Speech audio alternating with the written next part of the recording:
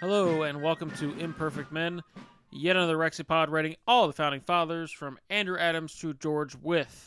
I'm Cody. I'm Steven. And today we are discussing another Carroll. Carroll. But this time Daniel Carroll. Daniel Carroll. A lot of Carrollers. Carolers? Carolers. Yep.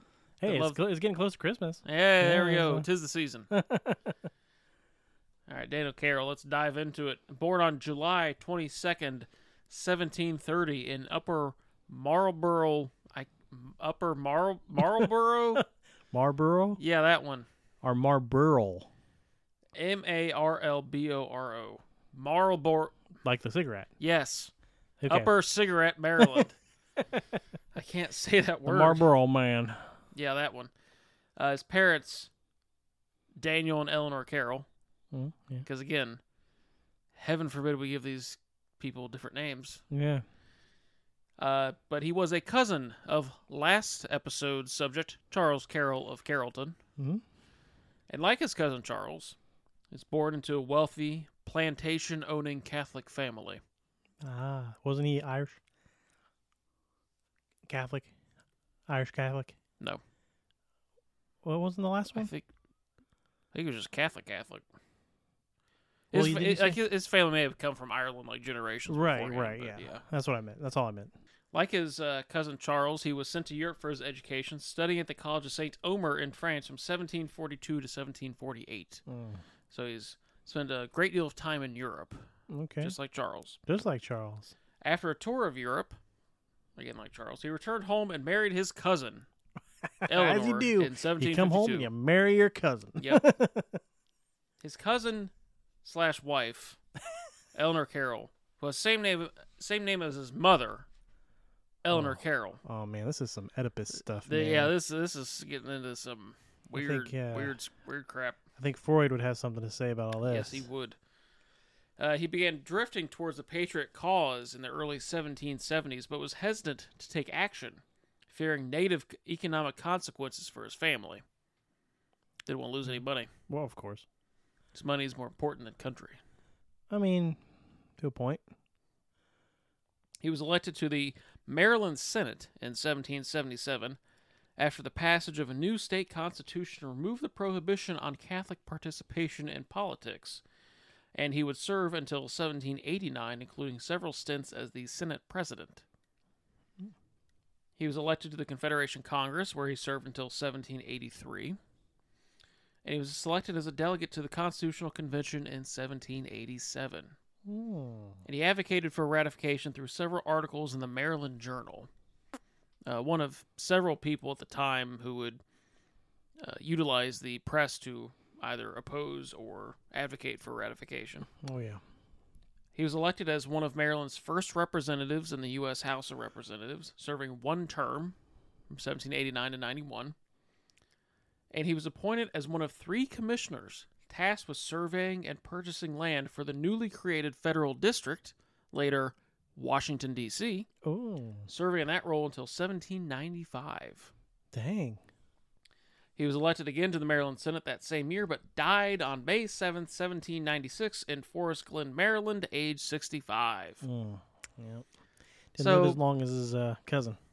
Lord, no. No, he Few lived a long people time. did. Yeah, especially back then. Yeah. So just kind of run-of-the-mill life in terms of when it comes to these the people we've been discussing. So not really much to him in that regard, but we'll see. There's a bit more in the categories. Oh, I'm sure there is. Yep. So, Perpetual Union. How influential were they on the founding documents? So he signed 2 of them, which is the first time we've had a double dipper in quite a little while, I think. I think it's been a while, yeah. Yeah. Actually, This is probably Sam or John. the last one to sign 2 of them was Josiah Bartlett. They have the Episode 9, and this is episode 22, so it's been a while. It's been a little while, dang. Yeah. It's your last May. That's when the episode came out. So it's probably April when we talked about him last. Jeez. So, yeah. So, the Articles of Confederation. He was not present in Congress when it was drafted, but he was present at its signing. And as I mentioned about the Articles, the state delegations signed the articles as their state ratified them. Mm-hmm. Maryland was the last to ratify it. Mm-hmm. They didn't ratify it until February 2nd, 1781, which was well over 2.5 years after the articles were submitted to the states. Okay. And there's a reason why they didn't do it, but I'm going to bring that up in We the People, because Daniel Carroll was one of the leaders against ratification for this specific reason. But it wasn't really anything to do with the articles themselves. It was more something that Maryland wanted in exchange for ratification. But it did have a good effect on the later history of the country. So I feel like that fits more in We the People than Perpetual Union. But know that he is he is a leader in preventing the articles from getting ratified by Maryland, which prevents them from being implemented. Okay. So, but by early 1781, the conditions that he wanted have been met or committed to be met. So he acquiesces, and the articles are finally ratified. Okay. So it was him just holding that up that long. He was one of the leaders of it. Yes. Jeez. Okay. But he was soon elected to the Continental Congress. So when Maryland said, "Hey, we're going to ratify these," they notify Congress. He's in the Continental Congress now, so he signs it. Okay. Yeah. So he signs it, so he gets a bonus point for that. Yeah. It didn't have anything to do with it. But yeah, it's been a lot of them though. Yeah. At the Constitutional Convention, he submitted a proposal to allow states to impose import taxes to fund harbor and navigation improvements, which was later included in the final text of the document. It was Article 1, Section 10, Clause 2. Dang. So he pushes for a specific, for something, kind of specific that eventually ends up as a little bit in the Constitution, like, hey, states can do import taxes for this purpose. Dang. So that gets it in the Constitution. That's really his only contribution to the Constitution itself. Still, though, I mean, that's more than a lot of them, honestly. Yeah, he did put forward a few other proposals that were rejected. He wanted the ratification of the Constitution to be unanimous. Mm-hmm. And by his rationale, it kind of makes sense, because ratification of the Articles had to be unanimous. Mm-hmm. Well, the ratification of the document replacing the Articles should also be unanimous. Yeah, that makes sense. But that was rejected. Okay. Yeah. Ended up requiring 9 states out of the 13 had to ratify the Constitution for it to become effective. Fair. So, another proposal that he put forward that was kiboshed was, at the very end of the convention, he proposed submitting a general letter to the people of the country saying, hey, well, this is why we took all these decisions. That was rejected because, one, the delegates just want to go home. 2, they didn't want all their, every single decision they made to be second-guessed, because they've already spent all this time explaining themselves at this convention for 4 months. Mm-hmm. They don't have to keep doing it again. Sure. Some of them, sure, they'll go on and do it, as Carroll did. Afterwards, advocating for ratification, and of course, Madison, Jay, and Hamilton would write the Federalist Papers, saying, why we took these decisions. Yep. Mm-hmm. But at the time, it was just like, no, we just want to go home, dude. It's too much work. Yeah. Don't want to work anymore. Yeah. We're done. So yeah, that's Perpetual Union. Not bad. So what do you want to give him? So he signed the Articles and the Constitution. Yeah, and he contributed that one clause of the Constitution. Right. He was also kind of the main, the last obstacle to the Articles getting ratified. Right. So I don't know if you would include that in how much of an impact he had on the crafting of the document, because he didn't contribute anything to its actual text. Ooh, that's a good point. But he was kind of a obstacle in the road to it actually being implemented, which is still affects it. Yes. So I would say, dang, okay. Well, if you look at it that way, I want to give him a 7. 7? Yeah, because getting something in the Constitution, as small as it might have been, that's pretty big. Yeah. And then being such a big obstacle to get something that was, a precursor to the Constitution. Yeah. Now, to be fair, Congress by this point had kind of just not straight up adopted the articles. They were just like, okay, we know this is going to get passed eventually. We'll just operate under this just kind of ad hoc. Still, I mean, he had that effect on it, though, which is pretty big. I mean, it's not huge, but like... Yeah, especially since they end up getting replaced a few years later. I'm going to stick with 7. I'm going to say a 5. Okay. Because certainly not nothing. But... Not enough. Yeah, it's just middle of the road for me. That's fair. So... I don't know. Getting anything in the Constitution, that's a big one for me. So, even if it's something small. Yeah. Because, it's not a huge document. No. There's not a lot in it. And if you got a piece of it, like, that's like that's history. Yeah. That's like, that's you true. know what I mean? Like, just saying. He's also coming, and you can see why he would push for that, because Baltimore is one of the most important harbors in the U.S. at this time. Right. So he's like, exactly. hey, we want to tax this stuff so we can make the harbor better. The harbor. The harbor.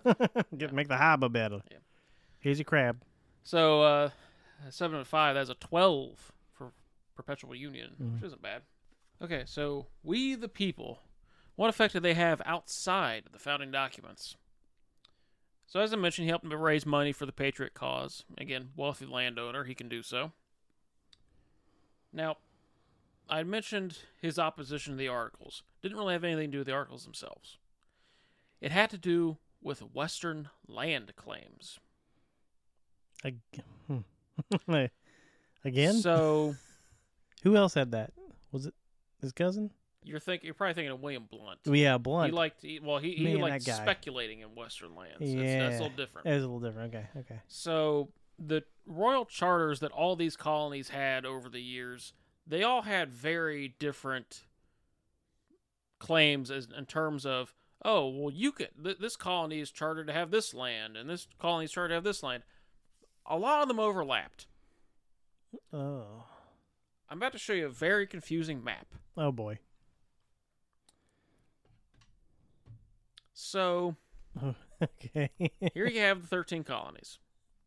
Okay. Connecticut claimed, here's Connecticut. Connecticut, according to their charter, which went from sea to sea. Okay. Connecticut should have all this land here. Wait, what?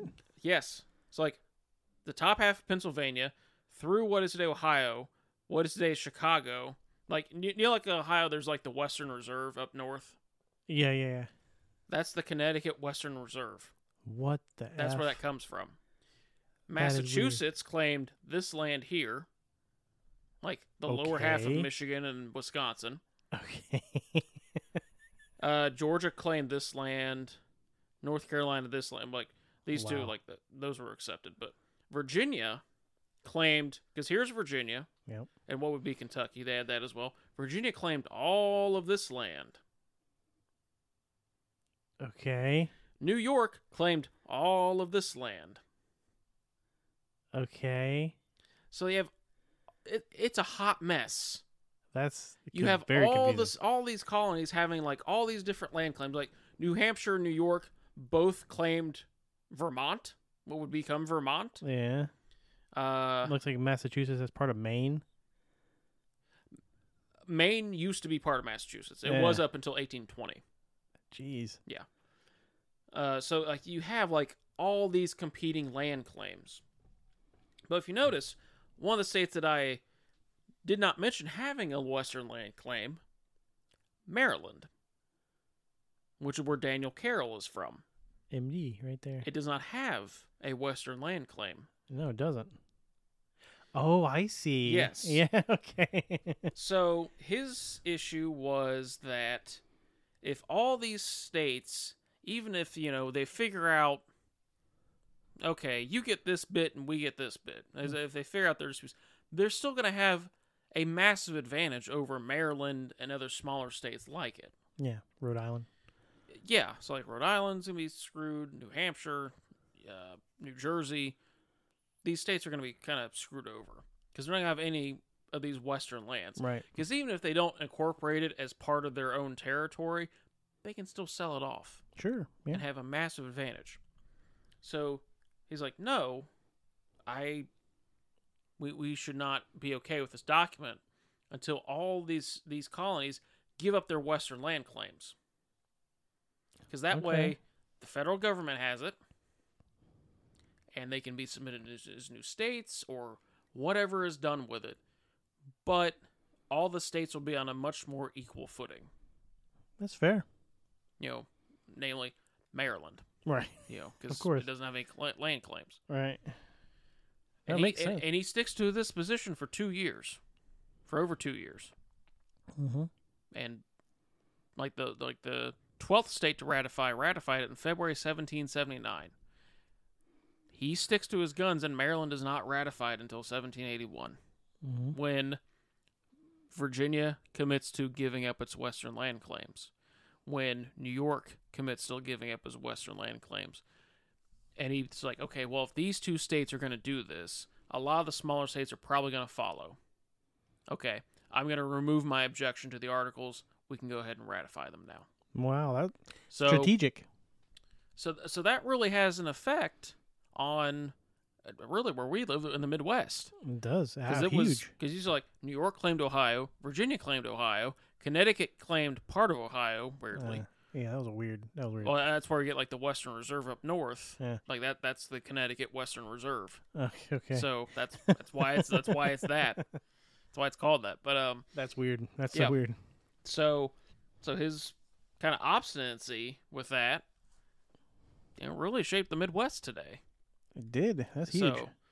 And this is why in 1787, the Confederation Congress is able to pass the Northwest Ordinance, which creates the Northwest Territory, which sets up like how our home state is structured. So that's very important. While he was in Congress, he spoke in favor of and voted for the federal assumption of debts, which comes into play later. I'll explain that. As I mentioned, he was one of 3 commissioners appointed to survey the boundaries of the new federal capital district and laid the cornerstone for the southern point of the district. Holy crap. Now, I could not figure out which one specifically came up with this, but there were 3 commissioners at the time. In 1791, when he was one of the commissioners, they named the federal district as the District of Columbia and named the capital city as the city of Washington. Dang. So he is 1/3 responsible for naming Washington, D.C. Well, dang, that's pretty big. Yeah. And he was also an investor in the Potomac Canal, which sought to link the eastern seaboard with new western lands. It didn't really work out as well as intended. It was kind of George Washington's pet project. Didn't really work out terribly well, but he was involved in it. So yeah. Well, crap. So it's like a bunch of things like you don't think about. Like, no. How does Washington D.C. get named? Well, this guy.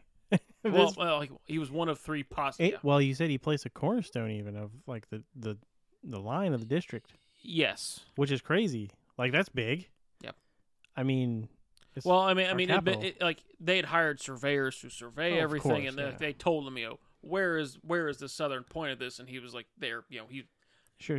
But I mean, Washington laid the cornerstone of the Capitol building, but he didn't build the thing. Right. Still, that's a big thing. It's what do you call it? Prestigious. Yeah. But so, oh man, I don't know, man. This guy is pretty important. Honestly. Yeah, between like the Western land claims, because like if Maryland just ratifies the articles, just like any other state. Yeah. Then our country would look weird. Yeah, I mean it's still possible that these other states would give up their claims, but it might have been a much more arduous process. Yeah. He may have thrown a span in the works of everything. Yeah, it would just be. Man, I'm gonna have to give him like an 8. 8. Yeah, I mean that. The Western claims are. It's very important that the states give those up because it also, in a way, empowers the federal government. Because if they're giving up their claims to the government, that's saying that they are a higher. I don't want to say higher power, but that they're like recognizing it. yeah, basically. they recognize the superiority of the federal government. Yeah, which is important, especially in this stage when it's federal so government new. is very weak. Yeah, it's new, weak. They need that push of like, well, this is a united thing. I'm gonna say a 7 because it's just like I feel like an 8. Like for me, is like an 8 is like too much almost. Well, but that pushed me to an 8 with the naming of Washington D.C. Yeah, that is important. Yeah, but also it's like it may not necessarily have been him. Yeah, but there's only 3 guys. 3. Yeah, but 8 and a 7. That is still a 15 for We the People. I'd say it's pretty good. Yeah. So he's doing well so far. He's 12 and 15. He's at 27 so far. So that's pretty good. Now, articles of impeachment. Uh-oh. How scandalous were they? Well, he owned slaves. Of course. So there's plantation owner. Yeah. I couldn't find really any heavy details about it. Okay. He's not as well known as his cousin Charles, so there's not as much documentation on him. And the land that makes up the District of Columbia, it's 10 by 10, 100 miles square. Of course, there's previous landowners there. Right. So the federal government has to buy the land from these landowners for the land they want for the federal buildings. Sure, yeah. He was related to 2 of the landowners in the federal district, conveniently. Hmm.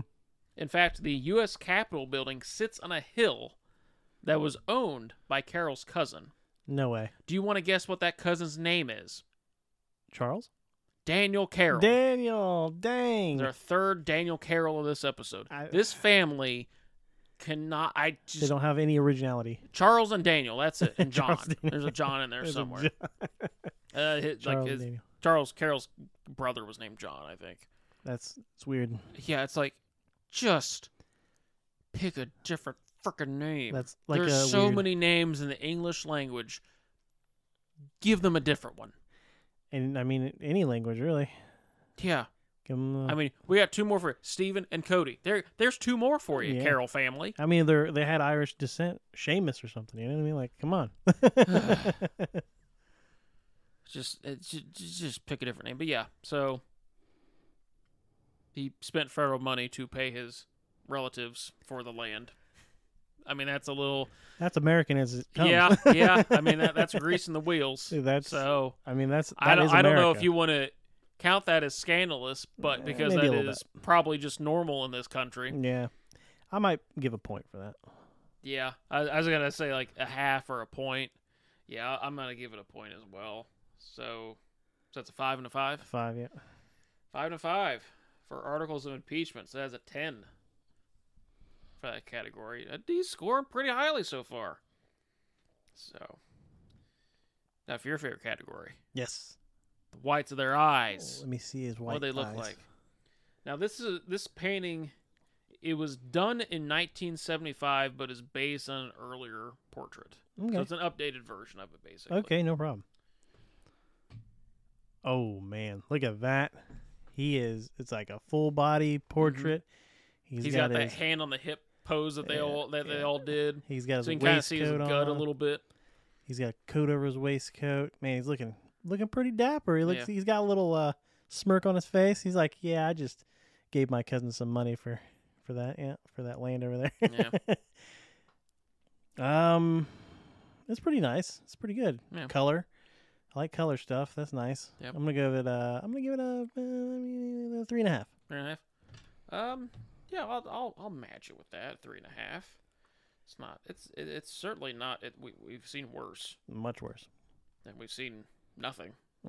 That's, sometimes. So that's a 0. So yeah. So 3.5 and a 3.5. That is a 7 for the whites of their eyes. But I will show you where he is in the Constitution portrait.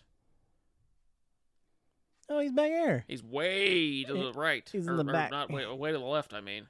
Yeah, he's way back here. He is literally the leftmost person. Oh, but it looks like his portrait that you just showed me, though. Yeah. I mean, it's a good likeness.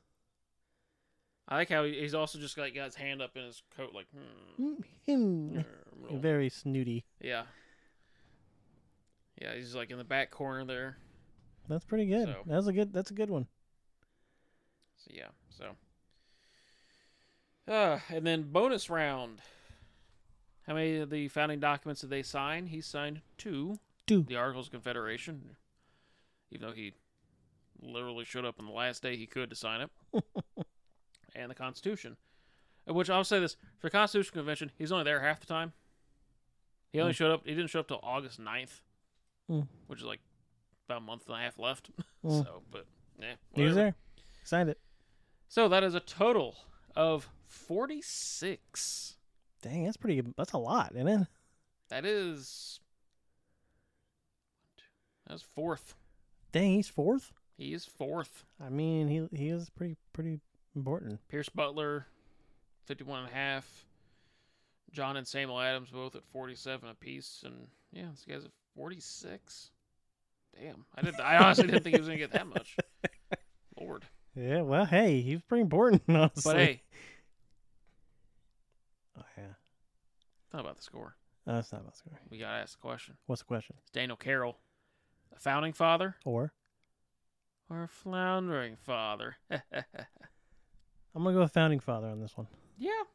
Yeah, I mean, there's really not a whole lot to him. Like, we've talked about people who had more who we did not give it to. Mm-hmm. But there's just, like, enough little things. That were very important. It's like the land claims. Because we might also be a little biased on that because it directly affects our home state. That's true. But, I mean, look at that map, though. Yeah. You don't want the map to look like that. No, God, no. Lord have mercy. No. Put that up on Twitter or something. Be like, look at this thing. It's a mess. Naming Washington, D.C. Yeah, that's a big one. Yeah. I mean that was only 3 out of 3 guys. Yeah. Think about that. Yeah. Out of all the people that were involved in all the different things that had to make up our country, he was out of 3 guys to name our capital. Yeah. That's pretty big. I mean, had one for him, maybe we'd just be calling it the Federal District. Ugh. Which is dumb. Yeah. So Daniel Carroll is a founding father. Now, this one's a little short. I have a little history here. I thought I might talk about, since I don't know if we'll get a chance to talk about it again. And if we do, it'll be, for far more, or for people with far more of a story. Mm-hmm. So I thought I'd fit in here. Talk about the history of the U.S. Capitol. Perfect, because he named it. So America's first national capital was Philadelphia, Pennsylvania, which served as the capital from the nation's founding in July 1776 until June 1783, interrupted by a few brief periods of emergency, like when the British occupied Philadelphia. Yeah. So Congress had to meet elsewhere. They met in Baltimore, Maryland, from December 1776 to February of 1777. They met in Lancaster, Pennsylvania for 1 day in September 1777. Dang. And they met in York, Pennsylvania from September 1777 to June 1778 before they returned to Philadelphia. But then the capital was moved a few more times after the war. Princeton, New Jersey from June to November 1783. Annapolis, Maryland from November 1783 to August 1784. And Trenton, New Jersey, from November to December 1784, before they finally settled on New York City. And this was the location of the capital when the new government under the Constitution began operations in March 1789. Now, the Constitution provided Congress the power to determine the site of a new, from-scratch federal capital, as well as giving it exclusive power to govern it. So doesn't belong to any state. All right. Multiple sites were discussed, but an agreement was not reached until 1790. So it was in New York that whole time? Yes. A compromise between Alexander Hamilton, Thomas Jefferson, and James Madison saw the placement of the National Capital District placed along the Potomac River on land donated by Maryland and Virginia in exchange for the national government assuming state debts. So Hamilton, part of his economic system, he wanted the federal government to assume all the debts of the states. Because he wanted the federal government to be responsible for like basically the entire economic system, basically. Like the debt of the nation, basically. Yes. as opposed to like individual states having relations with creditors in other countries. Right. So he wanted it all to be federal government, which makes sense. That makes sense, yeah. Jefferson and Madison, they were opposed to this because they're, again, very like more decentralized states' rights, type of thing. Sure. However, they wanted the national capital to be in the South. Okay. And Hamilton saw an opportunity. He was like, all right, federal government will take state debts.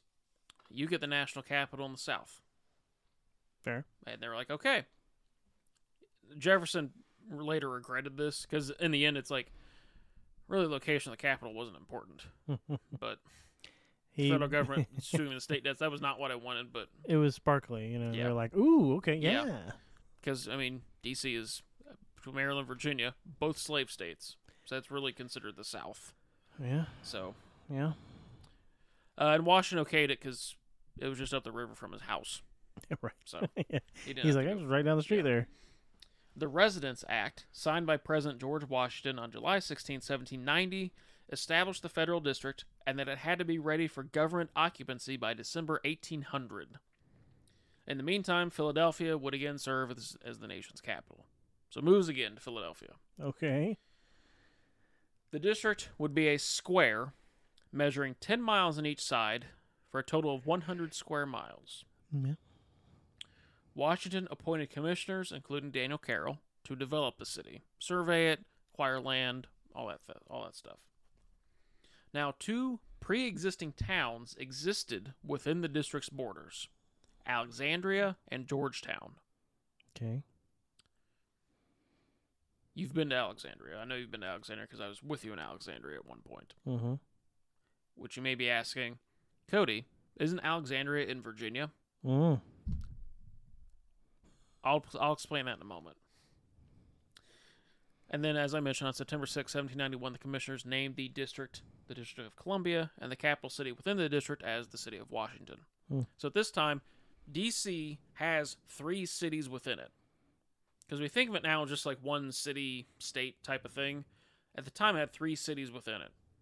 Because it didn't take up like all the land in the district yet. Sure, yeah. So, initially, Pierre L'Enfant, a French military engineer, was hired to plan the layout of the city. L'Enfant is responsible for the basis of DC's grid layout. So remember, like, DC's very like much on a grid, like A Street, B Street, C Street, remember all that stuff. Oh yeah. Like northwest, southwest sectors, like that type of thing. That's L'Enfant's plan. However, he had a much more grandiose vision for it. He's French. Like wide boulevards, like massive parade ground, like all this fancy stuff that the government can't really afford right now. He's French. He's fancy. Yes. So L'Enfant is fired. And Get out. He's replaced by Andrew Ellicott, who was one of the people that Daniel Carroll and the other commissioners hired to survey the city. Okay. And he adjusts L'Enfant's plan to be a bit more manageable. So less French. Yes. But L'Enfant's plan, like, he's still regarded as, the one of the really most important people in DC's history, because he's still the layout broadly follows his plan. Yeah. It's like where the Capitol is, where the White House is. Yeah, I mean, where all the important buildings if it makes are. sense, it makes sense. You know what I mean? Pursuant to the Residence Act, the government moved to the still in progress capital in December 1800. And on February 27th, 1801, the District of Columbia Organic Act placed the district under the direct control of Congress, which consequently is where the residents lost their right to vote. Because up until then, they're still part of Virginia, part of Maryland. Now they're part of the District of Columbia, which does not have representation in Congress, which at this point cannot vote for president. They were just talking about that, like, not that long ago. Because it's still a problem. Yeah. They can't really vote for their own local leaders. All right. Like the mayor of D.C. is appointed by the president, or was at this time. Wow. So, now fast forward in 1846, the Virginia portion, so Alexandria, Virginia, that was given back to the state of Virginia, which is how we get D.C.'s modern borders. Because you look at it, like, it's not a perfect square anymore. It's just like just a chunk out of Maryland. Right. There's a few reasons for this. Residents of Alexandria felt like they were being ignored by Congress in terms of like improvements needed, because Congress was responsible for everything in this district. So like, well, we'd like to be part of Virginia again. Plus, there was also fears that Congress would ban slavery within the district. Uh-oh. Because they're just like, oh, well, we still want our slaves, so we've been a part of Virginia. Oh, wow. So, 1846, the Virginia part's handed back. I think it was like 1871 where the entire district was made coterminous with the city of Washington. So, like, Georgetown isn't its own separate little city anymore. Like, the entire district is now the city of Washington, which is how we get Washington, D.C. Like, it's just, they're kind of just, they're equitable in terms of, what you're referring to. Sure, yeah. So you could say... To this day, the District of Columbia still does not have any representation in Congress, despite the fact that it has more residents than the states of Wyoming and Vermont. Oh, wow. It wasn't able to vote for president until the 1960s, until the 23rd Amendment gave D.C. 3 electoral votes. Dang. They still do not have full control over certain local functions. Congress still has to approve its budget every year, which... Wow. Congress can't approve the federal budget every year. Right. They do get to elect their own mayor and city council. Well, that's nice. So they get that. But there are still a lot of problems with how DC is able to function as a locality, and not necessarily just as the capital, but just as a regular city. Like, for example, during January 6th, most states, like their National Guards, the governor can just call them out and be like, okay, go do this. With this emergency, we need you. Right. The mayor of D.C. can't call out the D.C. National Guard without approval from the Defense Department. Wow. That makes it a lot more difficult. Yes, which is kind of was a problem on that day specifically. Yeah. Yeah. It was. Yeah. And that's a big problem. Yeah. Because that could happen at any moment. I mean, that proved it. That could happen any time. Yep. And our capital's completely not protected. Yeah. So that's silly. And the past few Congresses, there have been pushes, like mostly from the Democrats, to admit D.C. as a state. Okay. Yeah. But it keeps getting blocked, mostly by Republicans, because D.C. votes overwhelmingly Democratic. Of course. So giving D.C. statehood would be like, okay, well, here's 2 extra Democrat senators. Whoops. Wow. So, that's why. So let's leave our capital completely unprotected, because they might have more. And these 750,000 people, they don't get representation. Exactly. Or at least voting representation. They get a delegate, but they don't get to vote on anything. But, all right. So that's silly, they're like the most recent proposal is to basically, because you still technically have to have a federal district, basically shrink the federal district down to just essentially just the federal buildings, like the White House, Capitol Building, Supreme Court, federal office buildings, all that stuff, like the National Mall. That would be the federal district. Yeah. And nobody lives there. Right. Except, like, well, I mean, that's the president, but resident, yeah, normal citizens, yeah. And then everything else would be admitted as a state. And they would name it the Washington Douglas Commonwealth, after Washington and Frederick Douglass. That way you can still call it Washington, D.C. Because it's just, look at that. Because it's just look like, at that. Yeah, it's just like, I mean, it's known by this now, so why not? So there's proposals to do it. It's just the political will to do it. Yeah, of course. That's always the problem. The House has passed it repeatedly, but it just keeps getting jammed up in the Senate because filibuster. So that needs to be thrown out. Filibuster crap. Yes, it does. But we're way outside the purview of this show now. But sorry, yeah. Sorry, everybody.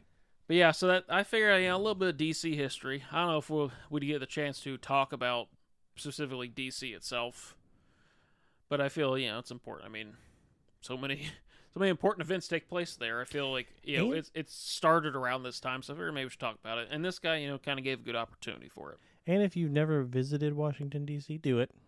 Like we went. Was it April 2019? I think. Mm-hmm.